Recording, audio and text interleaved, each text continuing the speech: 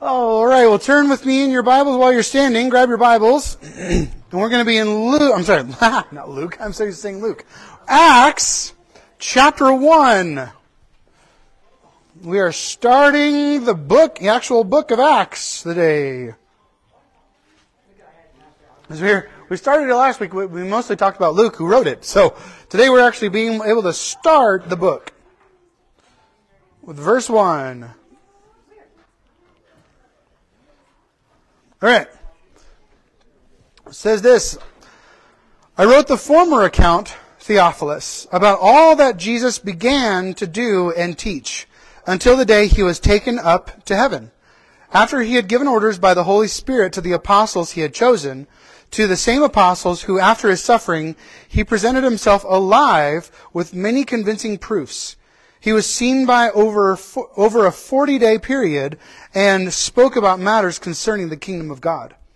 While he was with them, he declared, "Do not leave Jerusalem, but wait here for what my Father promised, which you heard about from me. For John baptized with water, but you will be baptized with the Holy Spirit not many days from now." So when they had gathered together, they began to ask him, "Lord, is this the time when you are restoring the kingdom to Israel?" He told them, "You are not permitted to know the times or periods that the Father has set by his own authority. But you will receive power when the Holy Spirit has come upon you, and you will be my witnesses in Jerusalem and in all Judea and Samaria and to the farthest parts of the earth." After he had said this, while they were watching, he was lifted up, and a cloud hid him from their sight. As they were still staring into the sky while he was going, suddenly 2 men in white clothing stood near them and said, "Men of Galilee, why do you stand here looking up into the sky? This same Jesus who has been taken up from you into heaven will come back in the same way you saw him go into heaven." Then they returned to Jerusalem from the mountain called the Mount of Olives, which is near Jerusalem, a Sabbath day's journey away. When they had entered Jerusalem, they went to the upstairs room where they were staying. Peter and John and James and Andrew, Philip and Thomas, Bartholomew, Matthew, James, son of Alphaeus, and Simon the Zealot, and Judas the son of James were all there. All these continued together in prayer with one mind, together with the women, along with Mary, the mother of Jesus, and his brothers. Lord Jesus, we thank you for your word. And Lord, as we start this wonderful work of the Acts of the Apostles, Lord, the act of you, Lord, through the empowering and the indwelling of your Holy Spirit upon your church. And Lord, the radical way in which you extended and expanded and deepened your kingdom on this earth. Lord, how you empowered your people for mission and grace and relationship and meaning and belonging. And Lord, I pray that you would give us a glimpse into what you did in those first centuries. And Lord, those 3 words that I want for us to be on our hearts and minds as we read the book of Acts: do it again. Do it again, Lord Jesus. Do it again, Holy Spirit. The things that you did in the first centuries, Lord, in power and in your presence and in your glory, for your glory. Lord, do it again here in the church in this region. Lord, do it again here at Shift Church. Let your Holy Spirit fall upon us, Lord, in power and might and miracle and love, radical love for you and for one another. And God, this morning I pray that you would open up our minds and our hearts and our spirits, Lord, to engage with your word. Open your word to us here this morning, Jesus. We invite your Holy Spirit to speak to us. In Jesus' name we pray all these things. Amen. You may be seated. All right. Anyone like waiting? The waiting period, right? You have this waiting period of different areas. As the great theologians, Vicini said, "I'm waiting."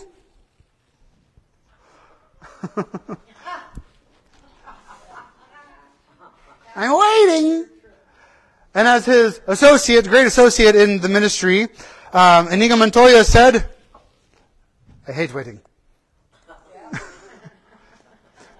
But as the wise man in black said, get used to disappointment.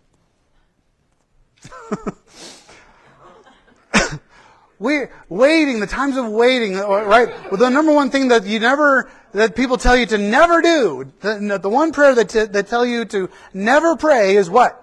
The prayer for patience, right? Because God will give you what? Opportunities to be patient, right? To wait. And this is where we're at here this morning.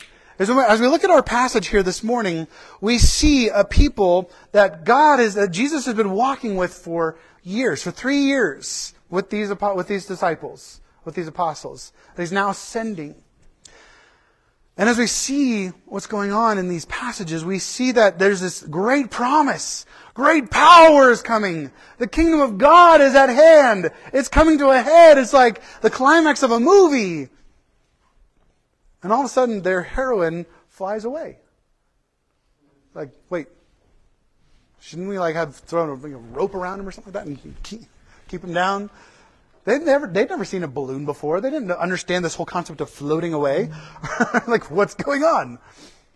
And now the question is what? Now what? Now what? Where do we go? What do we do? What are we all about? Like, what is this whole thing? What is our life about now? And so this is where we see, because Jesus has said, this power is coming. It's not here yet. It's coming. And it's been promised for years. This explosion of the kingdom of God. Because the kingdom of God is here and it's near. It's here and it's coming. It's here and it's coming more and more every day. But He said, you will receive power. I will come back again, the same way that you saw me go away. But you're going to have to wait. And they thought it was like right then and there. Right? But I can see these disciples kind of still misunderstanding what Jesus is saying in these passages about His return, about when He's coming. And He's saying, just wait. Wait here. Wait here. For them, the power is coming in a few days, which we know is about 10 days from here. Week and a half or so. And so He's trying to teach them, as I think God is trying to teach us here this morning, is how are we pursuing peace in the wait? So that first line there is pursuing peace in the wait. This peaceful being, this peaceful existence, this peaceful disposition of life, of being, non-hurried, non-anxious, non-frantic, right? Sometimes, when I come in on a Sunday morning, sometimes I forget all the little things that I've forgotten to do during the week. And I'm like, oh no. Like a little chipmunk going crazy. Just ask Gloria or Sienna or Renee. Like, I've seen it. Like this morning, I was like, oh no, I don't have bread. I ran to the store, came back.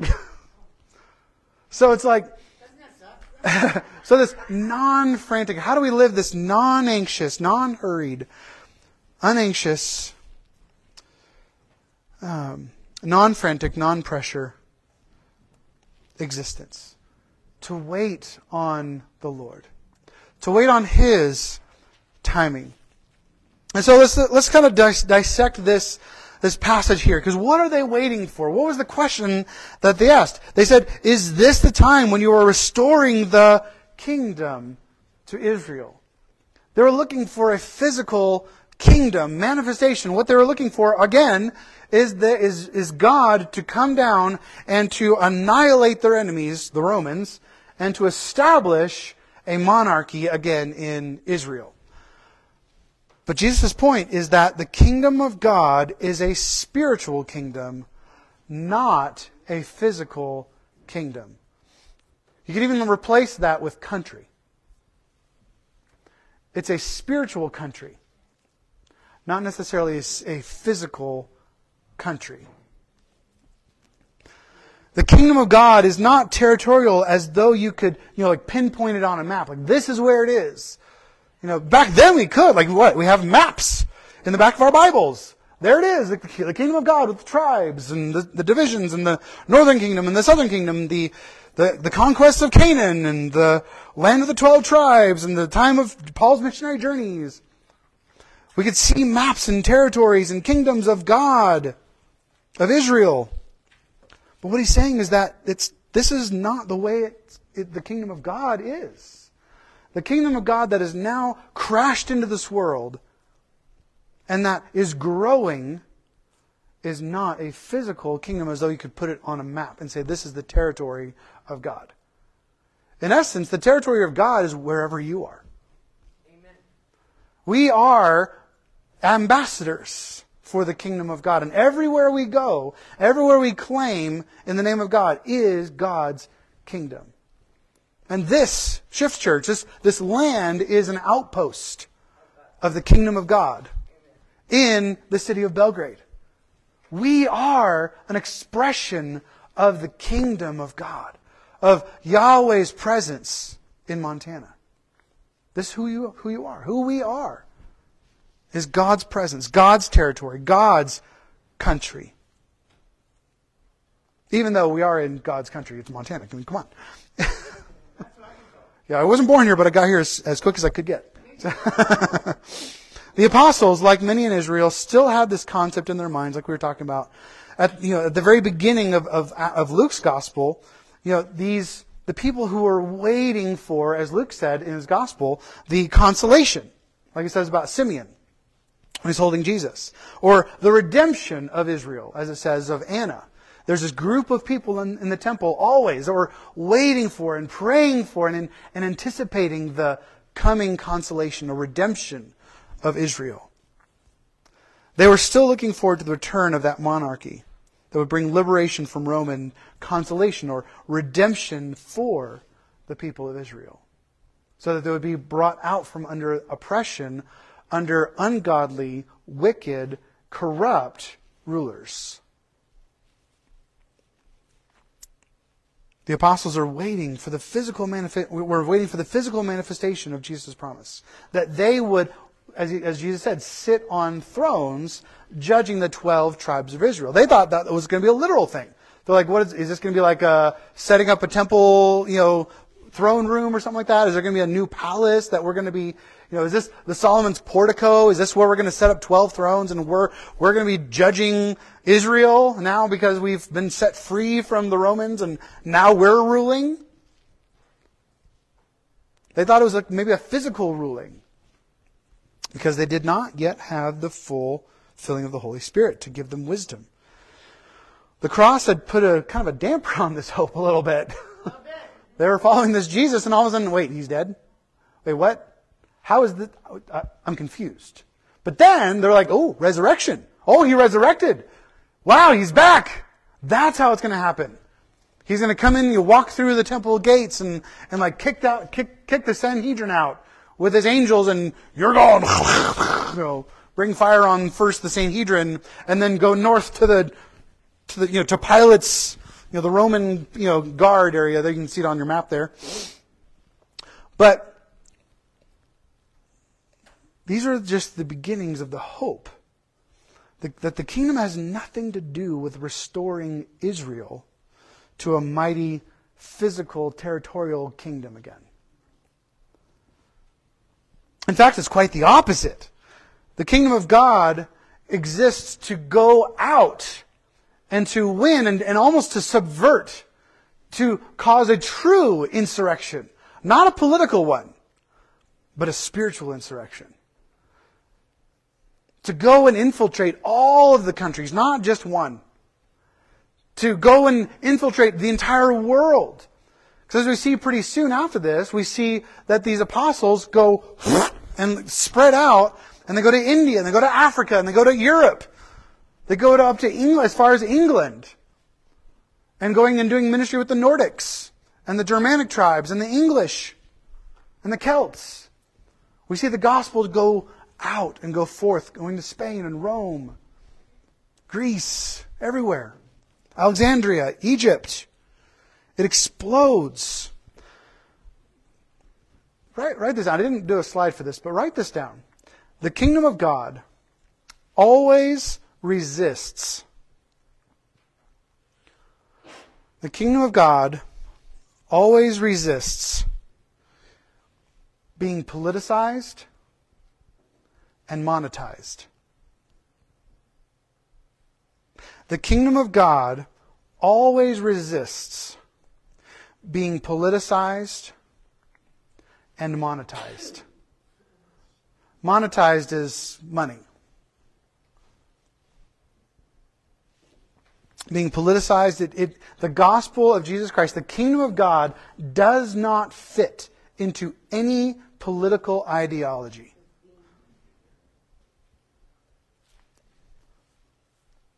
The kingdom of God always resists being politicized and monetized. It is not one that is supposed to make you money.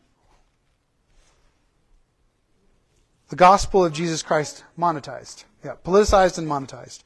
It doesn't exist to make you wealthy. No matter how many times people try to make that. It does not exist to be contained in one person's or one theological perspective's interpretation.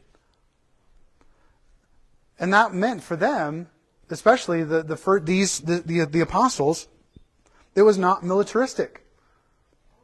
It wasn't supposed to be the monarchy and restoring the nation of Israel, the political, economic, and social structures of Israel. It's not making the old way good, cool again. Make the old way great again. There's a new way, a new kingdom that doesn't exist to reside in a specific territory. In fact, it exists to go into all the territories and infiltrate. This is what it says. Isaiah 49 says, "It is not enough for you to be my servant, raising up the tribes of Jacob and restoring the protected ones of Israel. I will also make you a light for the nations, to be my salvation to the ends of the earth." I'm reading I'm using a study material, and I just noticed this. It's actually one of the professors that I had in seminary. I was like, wait, that guy looks familiar. But he says this about this first part of Acts. He says, the question also gives Jesus the opportunity, this question of will you at this time restore the kingdom to Israel? He's saying the question also gives Jesus the opportunity to remind them that they cannot know the times and the seasons when God will restore all things. They are not to be concerned about the schedule of history, but to be busy about their tasks. God's purposes will be accomplished according to God's timing, which pays no attention to human calendars. Amen. They were under the assumption that Jesus was coming back right after the Holy Spirit comes. Holy Spirit and Jesus comes back. Jesus is coming back to establish the 12 thrones. They thought it was now. Today, but Jesus had other plans.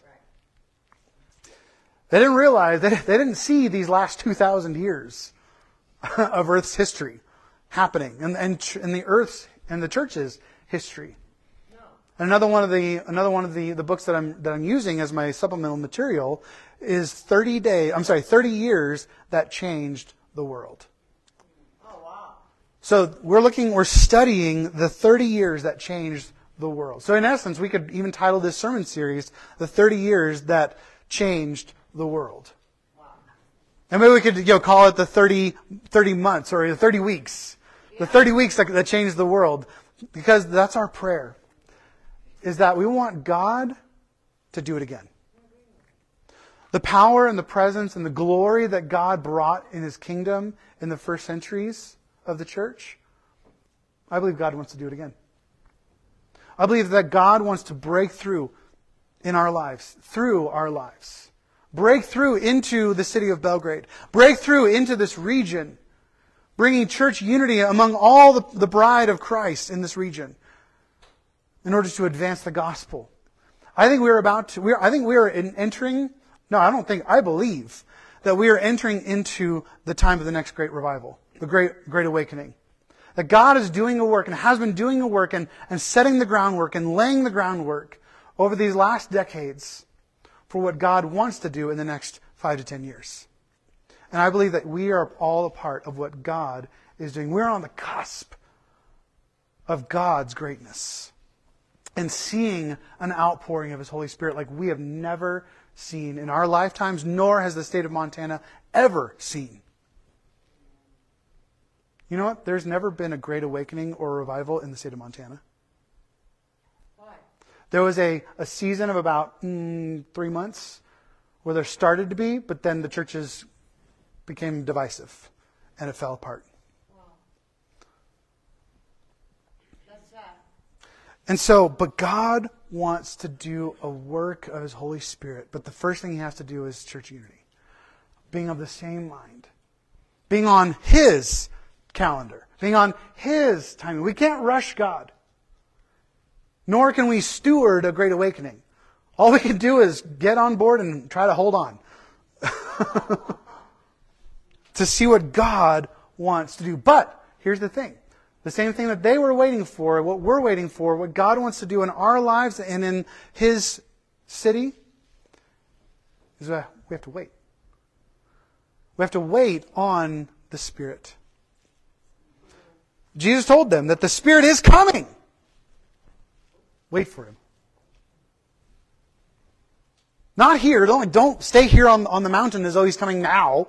He's like saying, go back to Jerusalem.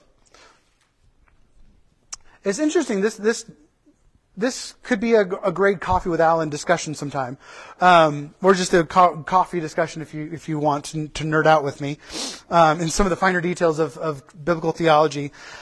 But it's interesting that Jesus breathed on His disciples at the end of the Gospel of John, and He says, "Receive the Holy Spirit."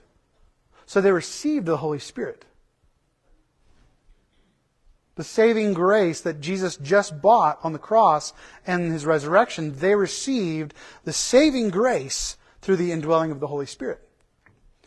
But they had not yet received the full anointing of the Holy Spirit until it fell upon them at Pentecost, at Shavuot.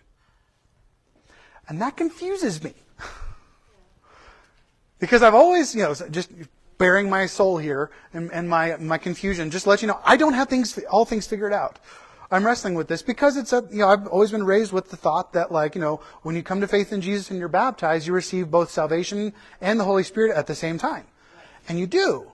But I also have been recognizing that there is a different expression of the Holy Spirit falling upon someone or someone being filled with the Holy Spirit.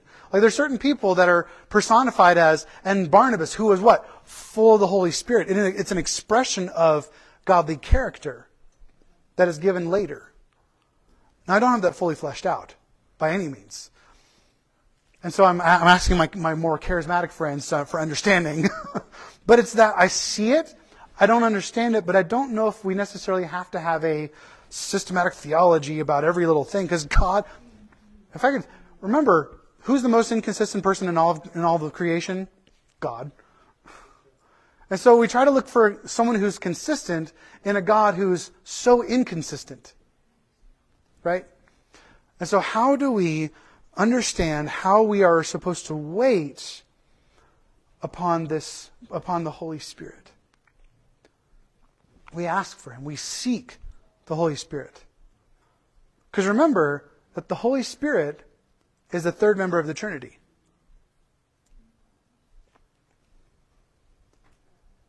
The Bible is a great resource. But my Trinity growing up was Father, Son, and Holy Bible. We didn't really talk much about the Holy Spirit. I think because, maybe just because not a lot of Baptists understood Him. We really only talked about Him when, we were talking about when the deacons needed to make a decision, they would consult the Holy Spirit, But for us, for us as we read the Bible, the Holy Spirit is all over the pages of Scripture. Even the Old Testament and New Testament. Holy Spirit's everywhere. And He, just like Jesus and just like the Father, is worthy of glory and honor and praise. He is worthy of your worship. We are meant to worship the Holy Spirit as we worship Jesus and God the Father.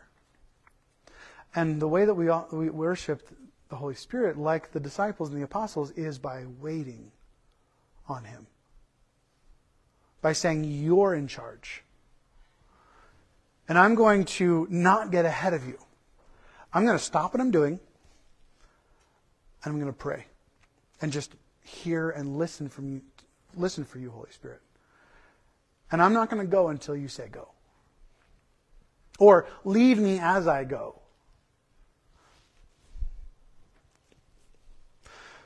Because as Galatians 5 says, Paul is saying to the church, if we live by the Spirit, the Holy Spirit, He fills us and He manifests in us and through us.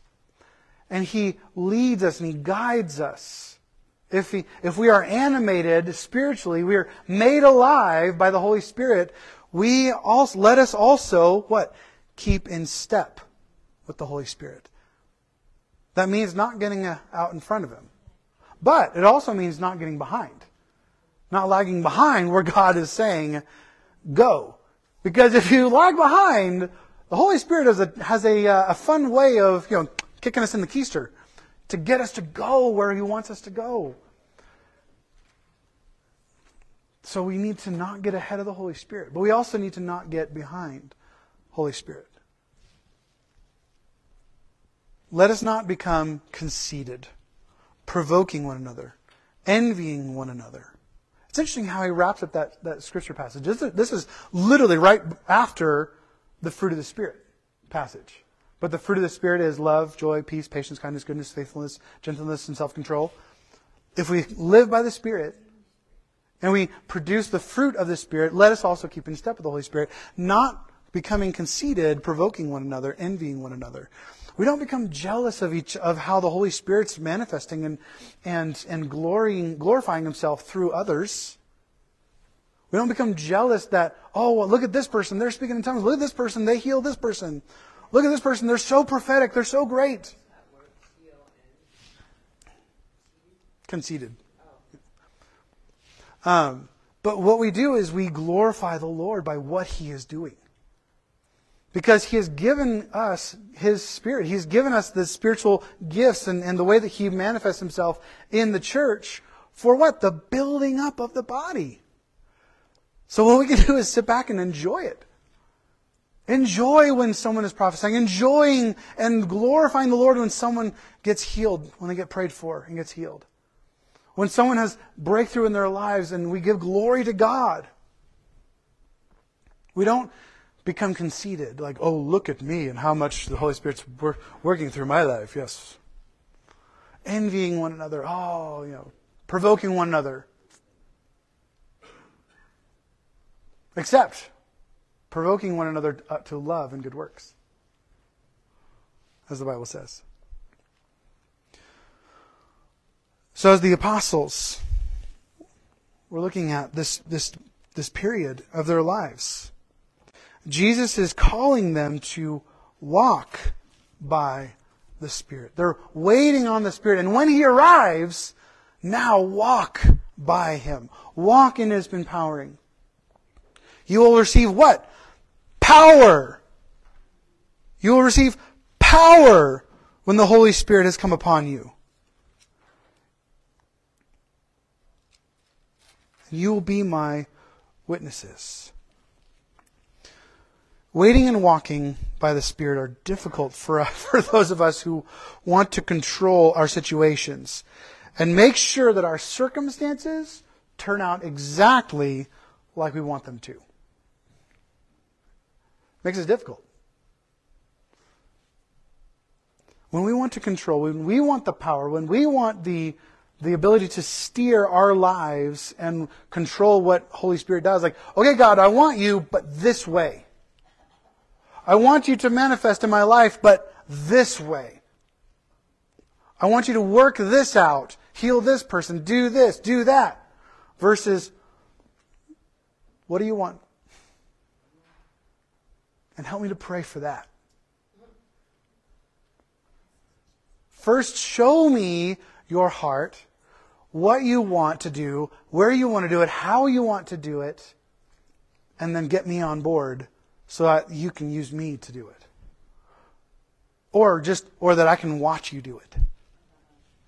Because maybe God doesn't want to do it through us. God wants us to see it and glorify Him.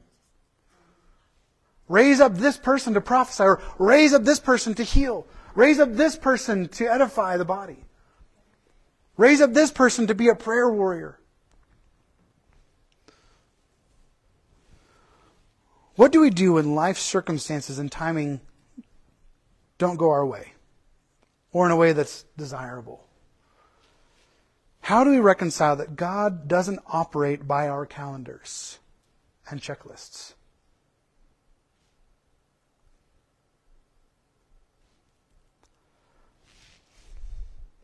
There's a great song in Frozen 2. And it's when Anna is like stuck at the bottom of this cave, and she believes that her sister is dead, that Olaf is gone, that all these things, everything is just falling apart, and there's no hope. And there's a few lines that really stuck out in the song. The life I knew is over, the lights are out, the grief has a gravity. This grief has a gravity, it pulls me down. But a tiny voice whispers in my mind, you are lost, hope is gone, but you must go on and do the next right thing. Can there be a day beyond this night? I don't know anymore what is true. I can't find my direction. Just do the next right thing. Take a step and step again.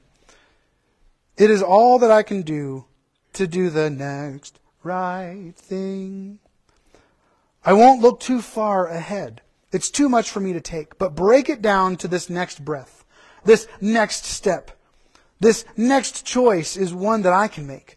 So I'll walk through this night, stumbling blindly toward the light, and do the next right thing. And with the dawn, what comes then? When it's clear that everything will never be the same again, then I'll make the choice to hear that voice and do the next right thing. So the question is, what is the next right thing? Well, for our apostles here, it was to go back to the house in Jerusalem and wait. As you'll see on your map, I drew a little circle with an arrow from the upper room. That's about the area where the upper room was, kind of down there on the Mount Mount Zion, on the city of David, just south of the southern wall of the temple. So it's just around the area of the Pool of Siloam, there. Yep, the whole city. And that was the whole city inside the wall. Yep. And even walls in between the city. That's what was the purpose of that wall? Protection. Protection. From enemies. Okay. Yep. All the major cities back then had walls around them because it would protect them militaristically. But so Jesus gives them the basic outline by giving two promises. The next right thing for the apostles, they knew what was coming. They knew that two promises had been made. That they will receive power from on high in order to fulfill the second promise. What's the second promise? That you will be my witnesses. He gave them two promises to the church. You will be filled with power from on high, and you'll be in order to be my witnesses. Now this kind of leads us into the good old Acts 1:8. Where he's talking about the go, and there's different ways that we can interpret that verse there in Matthew chapter 28. He says go, or the word could also be as you are going, or it could also be as you have gone, or having gone. Now go this way. So, but it's this element, this interpretation of an action that is already expected to be there. It's not a vocative, in the Greek language, which is a command. It's not saying, go! It's saying, hey, while you're out, or hey, while you're up, will you do this, or will you do that? It's because you are going. As you are going, or having gone, because they'd already gone and done their missionary work and were Jesus' witnesses in all of Judea during Jesus' missionary journeys. This is what we read about in the book of Luke, in Luke's gospel. Is that they would go around on missionary journeys and tell about the kingdom of God and tell them to repent and believe in the kingdom of God. Repent and believe the gospel. Repent, for the kingdom of God is here. That was their message, and it's still continuing. So it's like having done all that and having practiced this already, now take it to all Samaria and to the ends of the earth. This is now your calling. Not just here, but there. The way in which we've been doing it here, go and do it there. Expand this ministry parameters. But it's a peaceful going.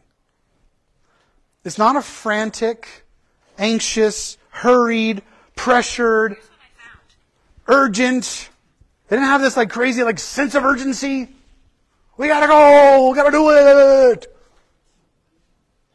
We gotta do this mission work and this mission work and this event and this event. We gotta do it because everyone got to come to the faith in Jesus. They were not pressured. They were not hurried. Why? Because they were walking by the Spirit. They were neither in front of Him nor behind Him. They were right in step with the Holy Spirit. And so they were only as urgent as the Holy Spirit made them. But they were never anxious. So the Great Commission is really just a call to be filled with the Holy Spirit and to give an account of your faith to others as you go. To keep in step with the Holy Spirit. And to speak and to live as He calls you to speak and to live. Being, doing, and going in a non-anxious, unhurried, non-frantic way of life. By the power of the Holy Spirit. Say that again. It's right there. Oh. Being, doing, and going. So all of your being, all of your doing, and all of your going is in a non-anxious, unhurried, non-frantic way of living, of life, by the power of the Holy Spirit. It'll come back here in a second. There it is. There it is again. Okay, let me see here. So basically what Jesus tells them to do is go home and be together. Go home. All right, Jesus, what's next? What are we going to do? Where are we going? What are we going to do? Right? Go home. Take a nap. Rest.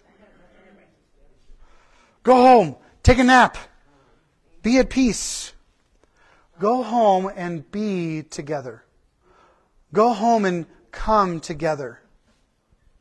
In fact, this is the rhythm that you are going to repeat over and over and over again. Go home and wait. Go home and wait. Then go and do after you've gone home and rested. Then go out and do. So that you can come back together and wait upon the Lord together. This is where we're going to talk about in the next couple weeks with Acts chapter 2. Where it says they devoted themselves to the apostles' teaching, to the breaking of bread, to fellowship, and to prayer. They didn't devote themselves to evangelism. They devoted themselves to coming and being so that it would anoint their going and doing.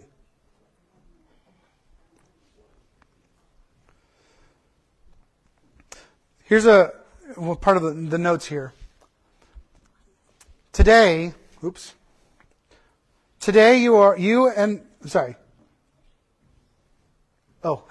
misspelled it. Today you and I are being called to complete or accomplish what our brothers and sisters began in century 1. To show forth and express Jesus Christ in open, saving, healing communities that are building the kingdom of God. Let me say that again. There we go. You can read it with me. Today you and I are being called to complete or accomplish what our brothers and sisters began in century 1. To show forth and express Jesus Christ in open, saving, healing communities that are building the kingdom of God. Because remember, the kingdom of God is spiritual, not specifically physical. It's not a territory. It's a people. This is the way in which the kingdom is seen. The kingdom of God is seen through us, through you, through your life, through your love. And so we pursue peace in the wait. Peaceful being leads to powerful doing. Non-hurried, unanxious, non-frantic, non-urgent being, doing, and going. Waiting for, walking by, and working through the Holy Spirit. That's what God is calling us to do. That's who God is calling us to be. A peaceful people who are keeping in step with His Holy Spirit and being His witnesses, knowing that He is filling us with His power to be His witnesses, to be His kingdom. And that's what the book of Acts is all about. Let's pray. Jesus, we thank You for that powerful calling on our lives. That You promise, Lord, to us, that this promise is for us and our children. Lord, that You will give us Your power, that we will receive Your power, the power of the Holy Spirit in us and through us, in our lives, upon our lives, and through our lives. And so, Lord, as You promised, do it again. Do it still. Lord, let Your Holy Spirit fall upon us.